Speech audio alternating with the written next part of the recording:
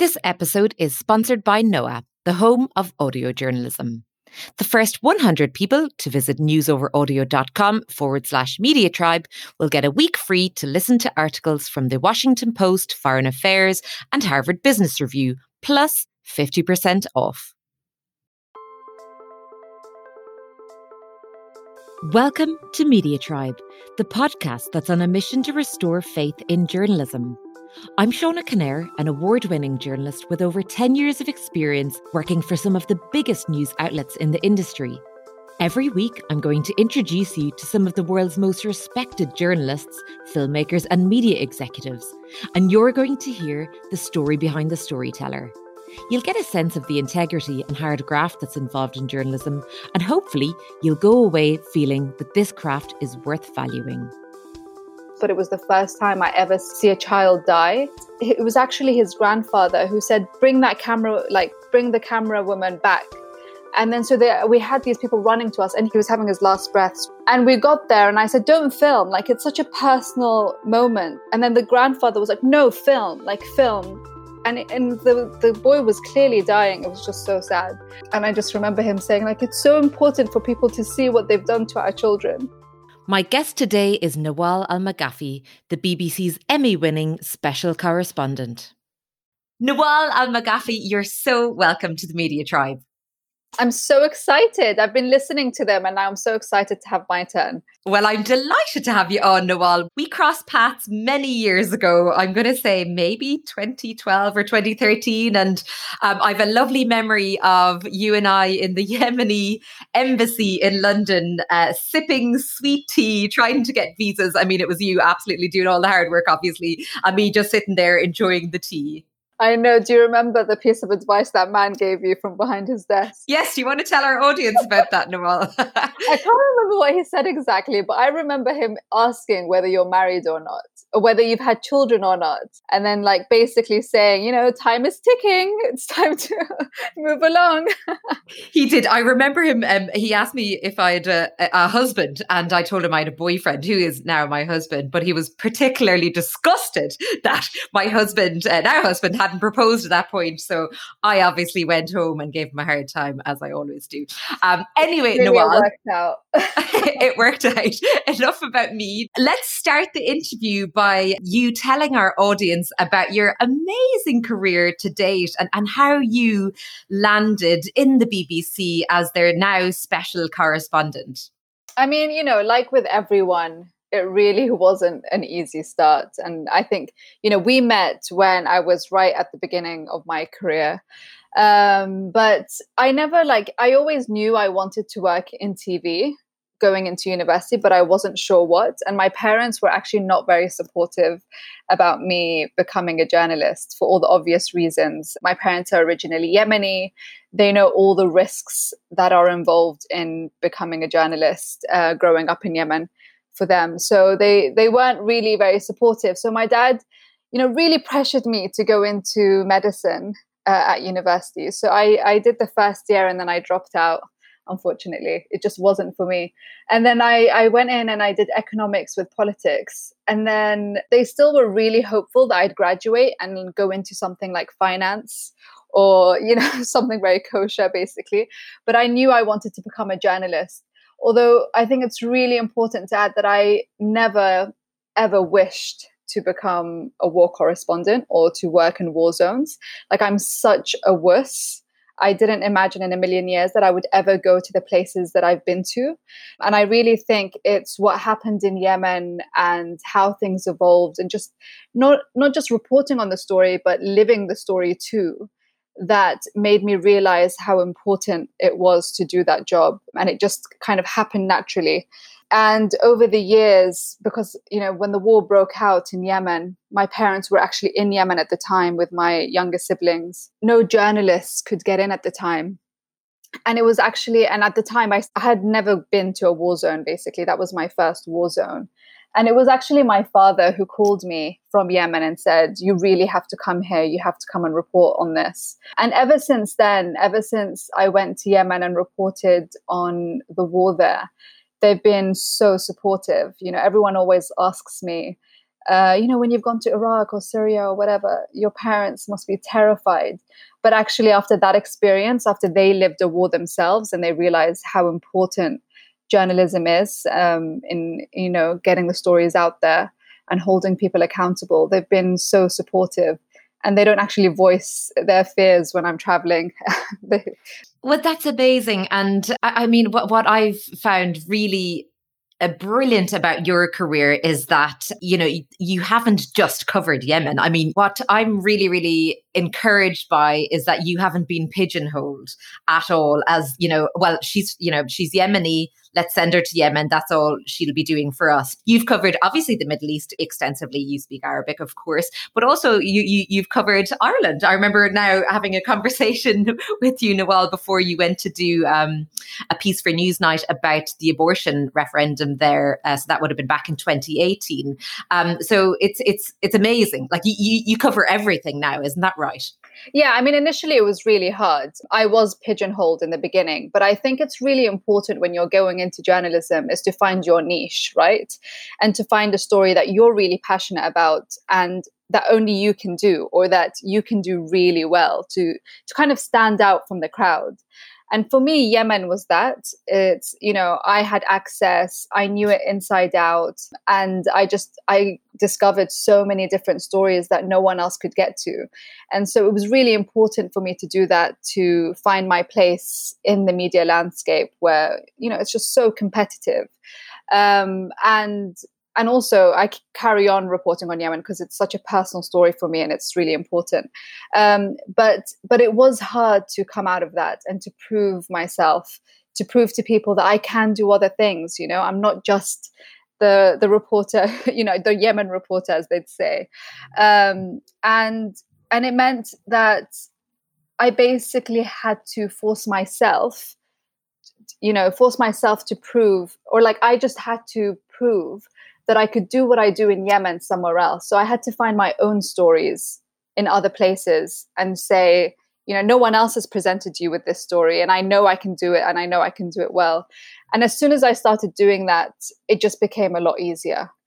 And I think it was more that I had to prove to myself that I could do it. And then once I'd done that, it was easy to convince everyone else. And you really do it so well. I mean, particularly with Yemen, you have really, really shown the human cost of war through your kind of news reports and your various documentaries as well, Nawal. I mean, my big question of the interview is always whether there is a story or film or documentary that you're extremely proud of, which I'll ask you now. And whether it's Yemen or not, that's okay, but we'll inevitably go back to Yemen at some point. I mean, I think there's two for me that have basically been the highlights of my career so far.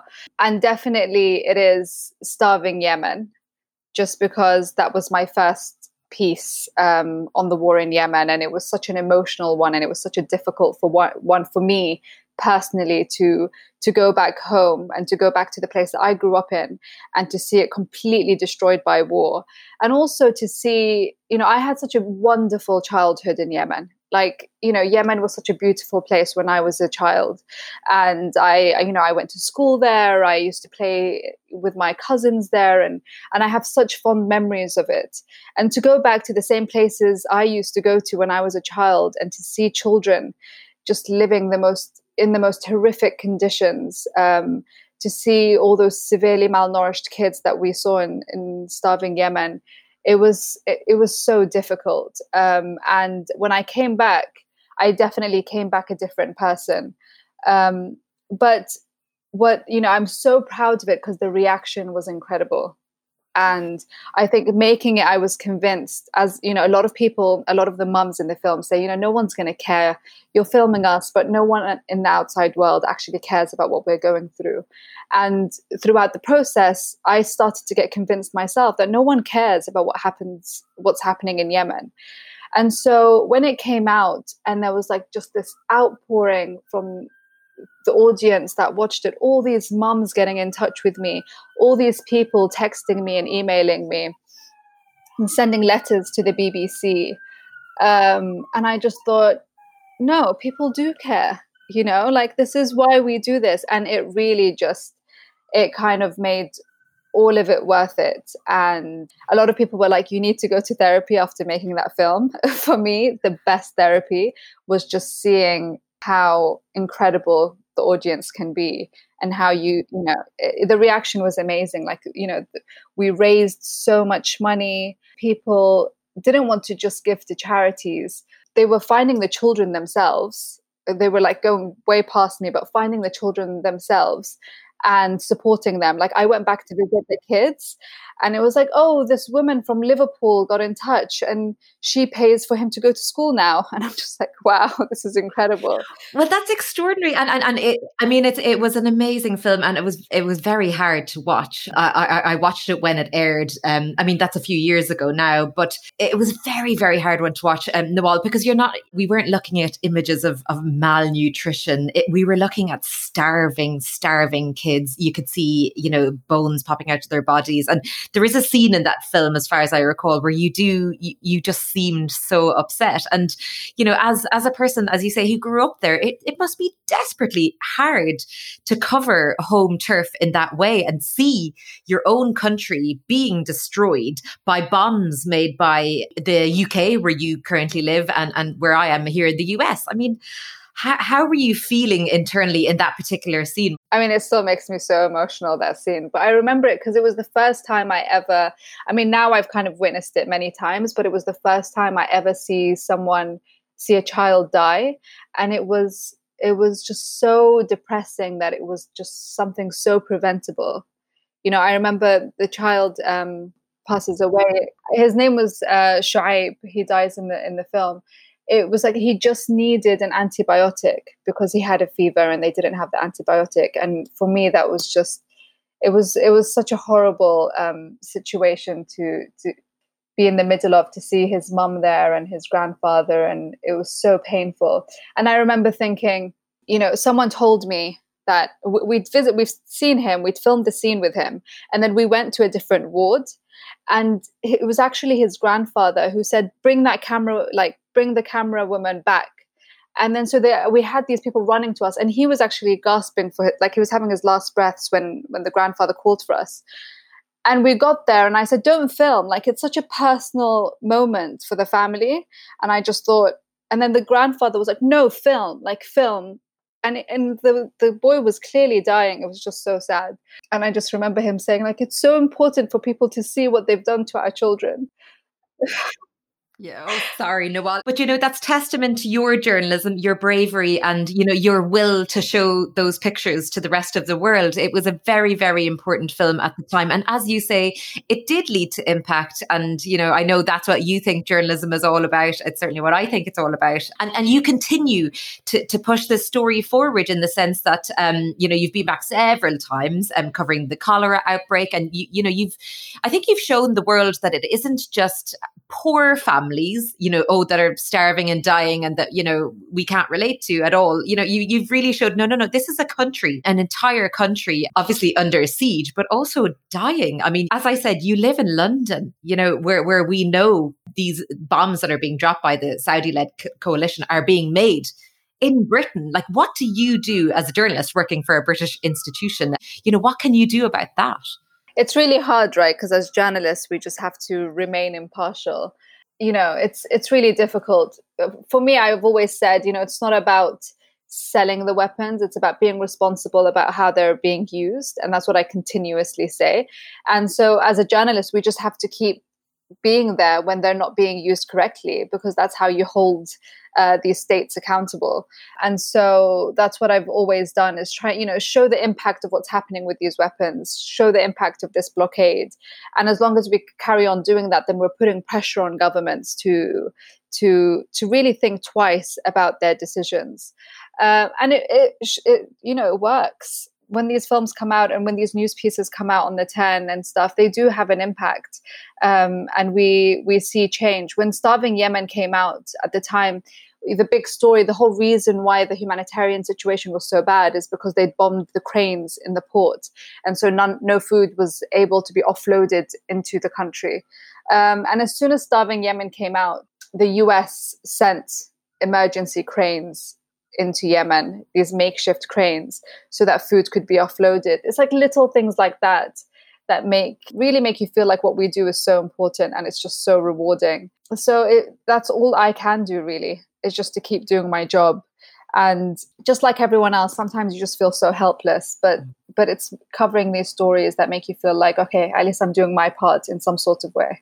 Well, I'm so glad the career in politics and economics didn't work out after all, Nawal. So that is that is good news for all of us. The Media Tribe podcast is brought to you by Noah, an app I listen to when I'm out walking my little son.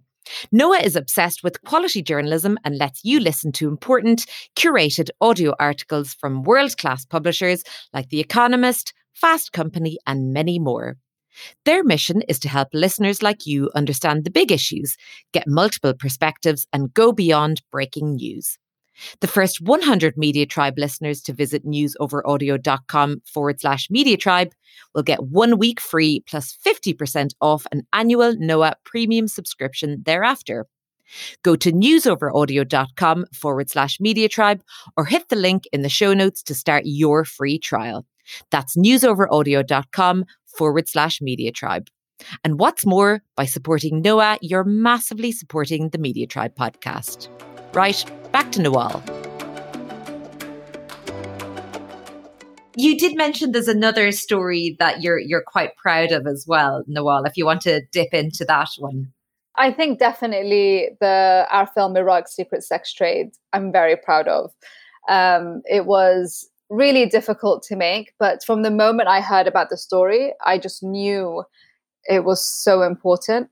And I remember whenever I pitched it, everyone was like, yeah, you're never going to be able to do that. You're never going to be able to make this film. And even in Iraq, when we got to Iraq, every time we spoke to anyone local about it, they were like, yeah, you're never going to be able to film that. Like, everyone knew it was widespread and it was happening, the sexual exploitation of these young girls by religious clerics. But it was just, no one believed that we'd be able to capture it on camera. And it wasn't easy. It took a really long time.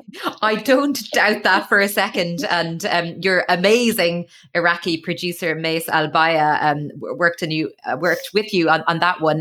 So the headline of your film, Nawal, is you were covering these, in inverted commas, temporary marriages. I think is it muta? Yeah. Marriages, they're called. And basically it allows men to get married for a couple of hours, couple of days, couple of months by clerics. And it's all in a bid to just really have sex, not just with women, but with young girls as well. There's a really, really, really grim scene where your undercover reporter is asking the cleric what he can do to, I think it was a 13-year-old girl that he was going to temporarily marry. And he kind of depicts what he's allowed to do under Sharia law. And that involved, I mean, you can tell our audience, you know the story a lot better than I do, Nawal. He said, I remember him telling him that he basically, if she's a virgin, she can't lose her virginity, but he can do whatever he wants, from behind. And he could do whatever he wanted as long as she doesn't lose her virginity from the front, which I just thought, it was just like, and it wasn't just our undercover reporter was saying that she's 13 years old, but then the clerics actually tell him it's fine, even if she's 9 years old, like, it doesn't matter. It's just that if she's a virgin, you can't penetrate her from the front, but you can do it anally. But if she is not a virgin, then you can do whatever you want. And I was just like, oh, I just remember those sessions where me and Mace would sit with the undercover reporter. He'd tell us, he'd come out of these situations and start telling us what the cleric had said. And I swear sometimes I thought he was making it up. And I was like, listen, let's just watch the footage first. Let's just see what you filmed before, let's just wait. And then we'd get back to the hotel and we'd watch the footage. And me and Mace were just stunned. Like, when we pitched the story, we didn't think it was that bad. We thought, they're selling women. We thought it was bad, don't get me wrong. But we thought it was going to be a film about how these clerics were selling women for sex, a bit like prostitution. But we didn't think that we'd actually be able to capture clerics on camera saying that, because then it shows you how widespread it is, because these clerics were chosen at random. So if you choose 3 clerics at random and all of them are saying you can sexually abuse a child, then that means this is a widespread phenomenon in these areas. So it was very, very shocking. I mean, essentially, as you say, it was prostitution, but also they were opening up a shop for pedophiles to come to this particular location in Iraq, but also for foreigners to try and get in and access young girls in this way. I mean, I don't even know how to describe it. It's appalling. And am I right in thinking, Nawal, that practice is illegal under Iraqi law, but it's legal under Sharia law once the girl has turned 9? Is that right? Well, it's really complicated with Sharia law. It's definitely illegal in Iraqi law, and muta marriage generally is illegal in Iraqi law. And with Sharia, it's really debatable. I mean, personally, there's nothing in the Quran that says this is allowed. But of course, there are different interpretations of the Quran, and basically different clerics write up these different interpretations, and based on who you follow their interpretation. And really, people end up picking and choosing what works for them. So if a guy wants to have muta sex with a 9-year-old, then he'll pick and choose this cleric who's saying he's allowed to do so, which is very convenient. But Islam doesn't allow this. Like the Quran doesn't allow this. But it's just, as we were making this film, I think the most difficult part was, as we're revealing these things, I was just like, oh my God, the backlash is going to be so bad. And I'm the face of this. So it was really scary, the thought of the day it comes out and how are people going to react to this. And the reaction was very mixed. Of course, the film did really well, but the reaction from the Muslim community, especially the Shia Muslim community, was really bad. So you, in the film, you obviously, as all journalists must do, give a right of reply to the person you've made these allegations against, and the cleric that you called up just hung up on you. You called him from London. Do you mean, Nawal, the reaction from the people you filmed with, or actually people within the Shia community who maybe knew stuff like this was going on? No, the reaction from the Shia community. So basically what happened was, obviously the clerics we confronted, and you saw that in the film. And then we also sent the film, or at least our findings, to Ayatollah Sistani, who, in our film, we explain this. He had a teaching in his book that said this is allowed, muta marriage with a child. And so we basically told him, look, your teaching, this is what it's resulted in. Clerics are doing this in Iraq and children are being abused.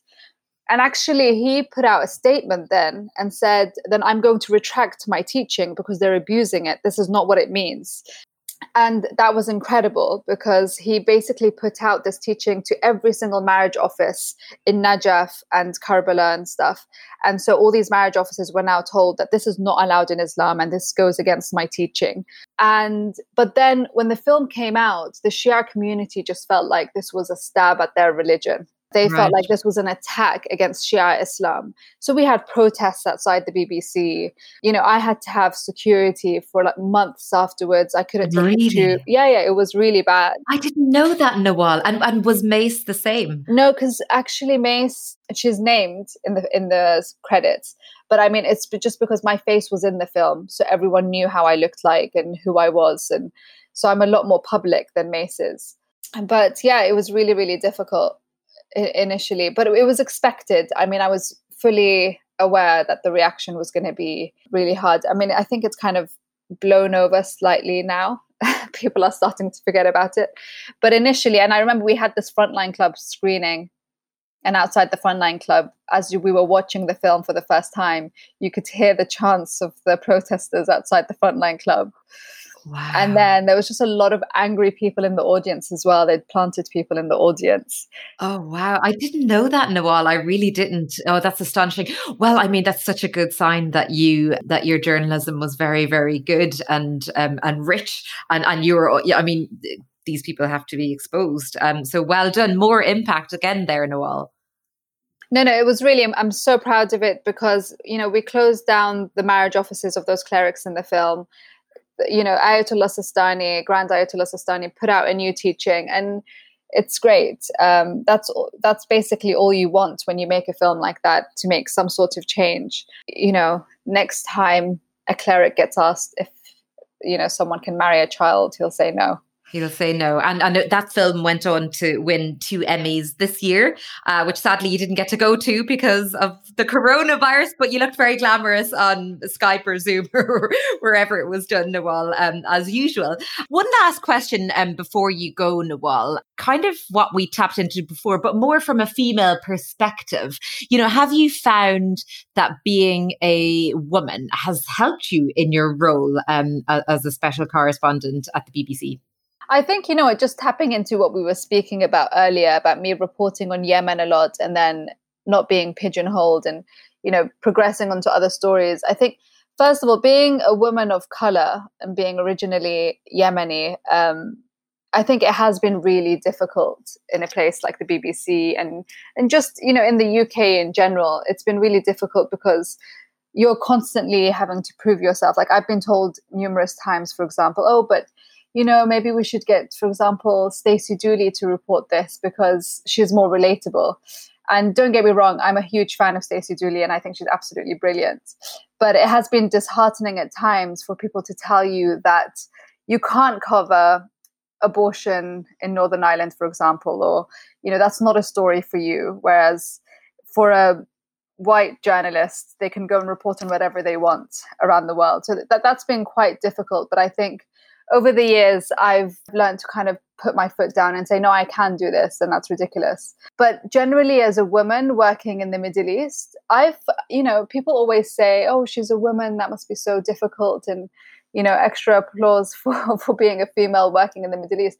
But I found it to work in my favor. I get access to people's homes to speak to women who would never let a man into their house. When I go and interview a politician, when I first sit down, they're not very threatened by me because I am a woman, and then I take them by surprise afterwards. But usually they'll say yes because I'm a woman and then realize, oh God, I shouldn't have done that. Just picking up on your first point there, Nawal, that is so important that is changing. It has to change. I think it's absolutely outrageous that because you're a person of colour, you can't cover abortion in Northern Ireland. I mean, who makes those rules? And, as we both know, so many white journalists have made their names in places like Syria and Yemen. And I'm so glad and heartened that the industry is changing. People are opening up their eyes and realising that somebody as amazing as you can cover any story they want. So good for you, Nawal. Potentially lighter question, and I know you being you and all the travel that you pursue, that you will provide the goods for me. But is there a bonkers experience having worked in this industry that you'd like to tell our audience about? You know what? I knew this was going to come because I knew you ask everyone this question. So a few years ago, I interviewed the president who's now been killed, but back then, president of Yemen, Ali Abdullah Saleh. And he asked me, he was like, are you married? And at the time I wasn't. And then it's the repetition of what happened to you, Shauna, basically. And then he said, a woman is like a glass of milk. Okay, if you keep her out too long without getting married, she goes off and then nobody wants her. And I thought, okay, anyway. Fast forward a few years later, I met my partner, got married. And then my husband's originally Yemeni, and he goes back to visit his parents in Yemen. His father's, quite influential in Yemen. He went to meet the president, so he took my husband with him. And then he said, so are you married? And my husband said, yes, I am actually. And I think you met my wife. And then he said, who's your wife? And he was like, Nawal Al-Maghafi, she works for the BBC. And he was like, oh, tell her she's a good girl. She took my advice. So my husband came home and he was like, what was his advice? And I said, oh my God, I can't believe he remembers. That's brilliant, Nawal. That's absolutely brilliant. Thank you so much for coming on the podcast. I know how busy you are, and I know we've both tried hard to get this interview into our diary. So you're an absolute star, Nawal. We really appreciate it. No, of course. It's such a pleasure. And it's always good to catch up with you, Shauna. If if you like what you heard on this episode of Media Tribe, that's very good news because I'm going to be dropping new shows every week and every month on my new Media Tribe Spotlight series. Also, if you haven't already, make sure to take a listen to previous shows with some legendary folk in the industry. And as ever, please do leave me a rating and review, as it really does help other people find this podcast. Finally, if you do have any guest suggestions, drop me a note on Twitter. I'm at Shauna with a GH, or at Shauna Kinnair on Instagram. And again, that's with the GH. Right, that's it. See you soon. This episode was edited by Ryan Ferguson.